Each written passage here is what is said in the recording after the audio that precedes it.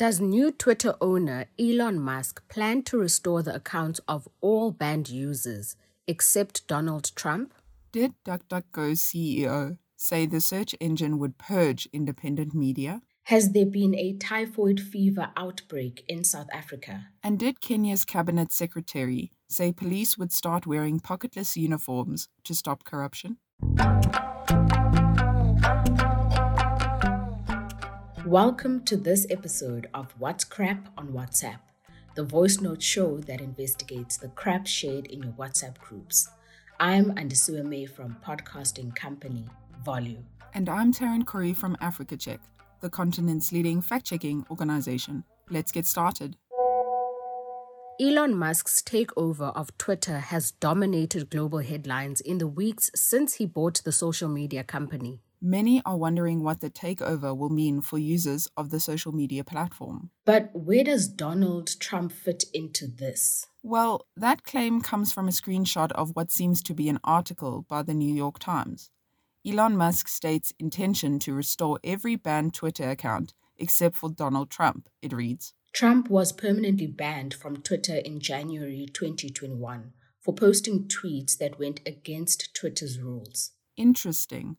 Musk has said he is a free speech absolutist, but some argue that unlimited free speech could lead to harm. That's right. The laws of many countries, including South Africa, support the right to free speech, but as a limited right. So, has Musk really said he intends to restore every banned account except for Trump's? No, none of the many recent news reports on either man supports the claim, and the article in the screenshot can't be found on the New York Times website. A Google search of the website also came up empty. We then searched Musk's Twitter account. Again, nothing. And Trump, who often responds loudly to criticism, hasn't said a word about it. It's crap.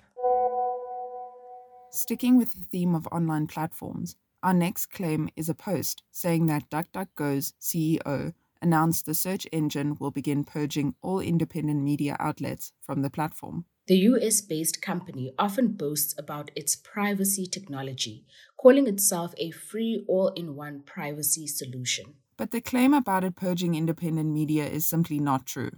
We traced it back to an article by Newspunch, a known misinformation spreader. DuckDuckGo has also said the claim is untrue.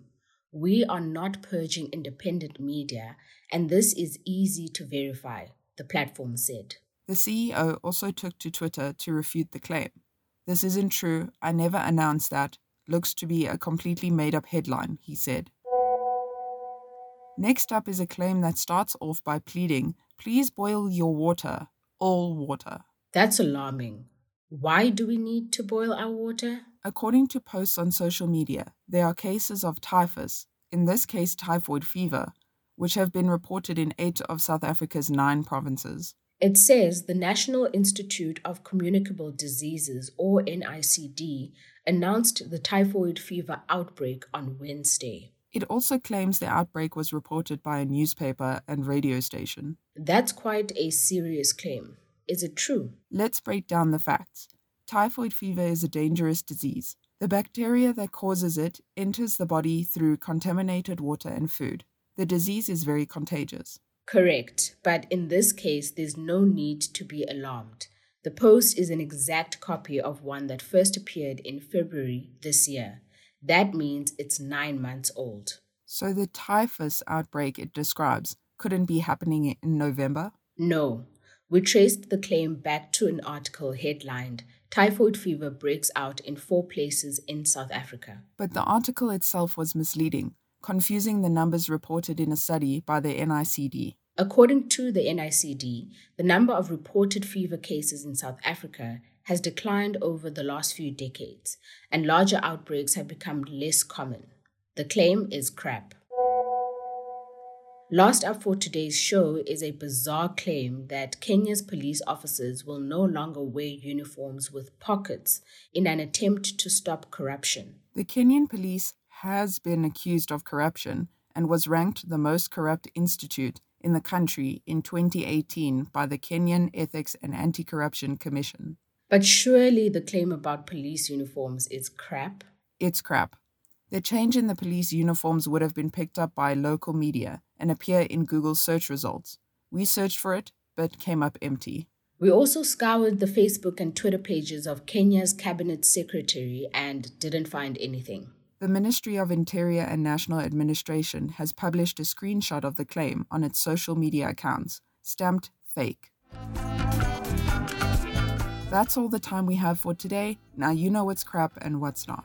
Your friends and family can sign up for our show over WhatsApp. The number is 082-709-3527. Make sure to save us as a contact in your phone and send us a message. You can find the show wherever you get your podcasts, from Apple to Spotify. If you listen there, you'll find show notes and a link to the fact checks. Remember that you can send us a WhatsApp message, a picture, video link, or voice note that you need fact-checked. Just forward them to us on WhatsApp. Our theme song is composed by John Bartman. I'm Andisua May. And I'm Taryn Curry. Bye for now.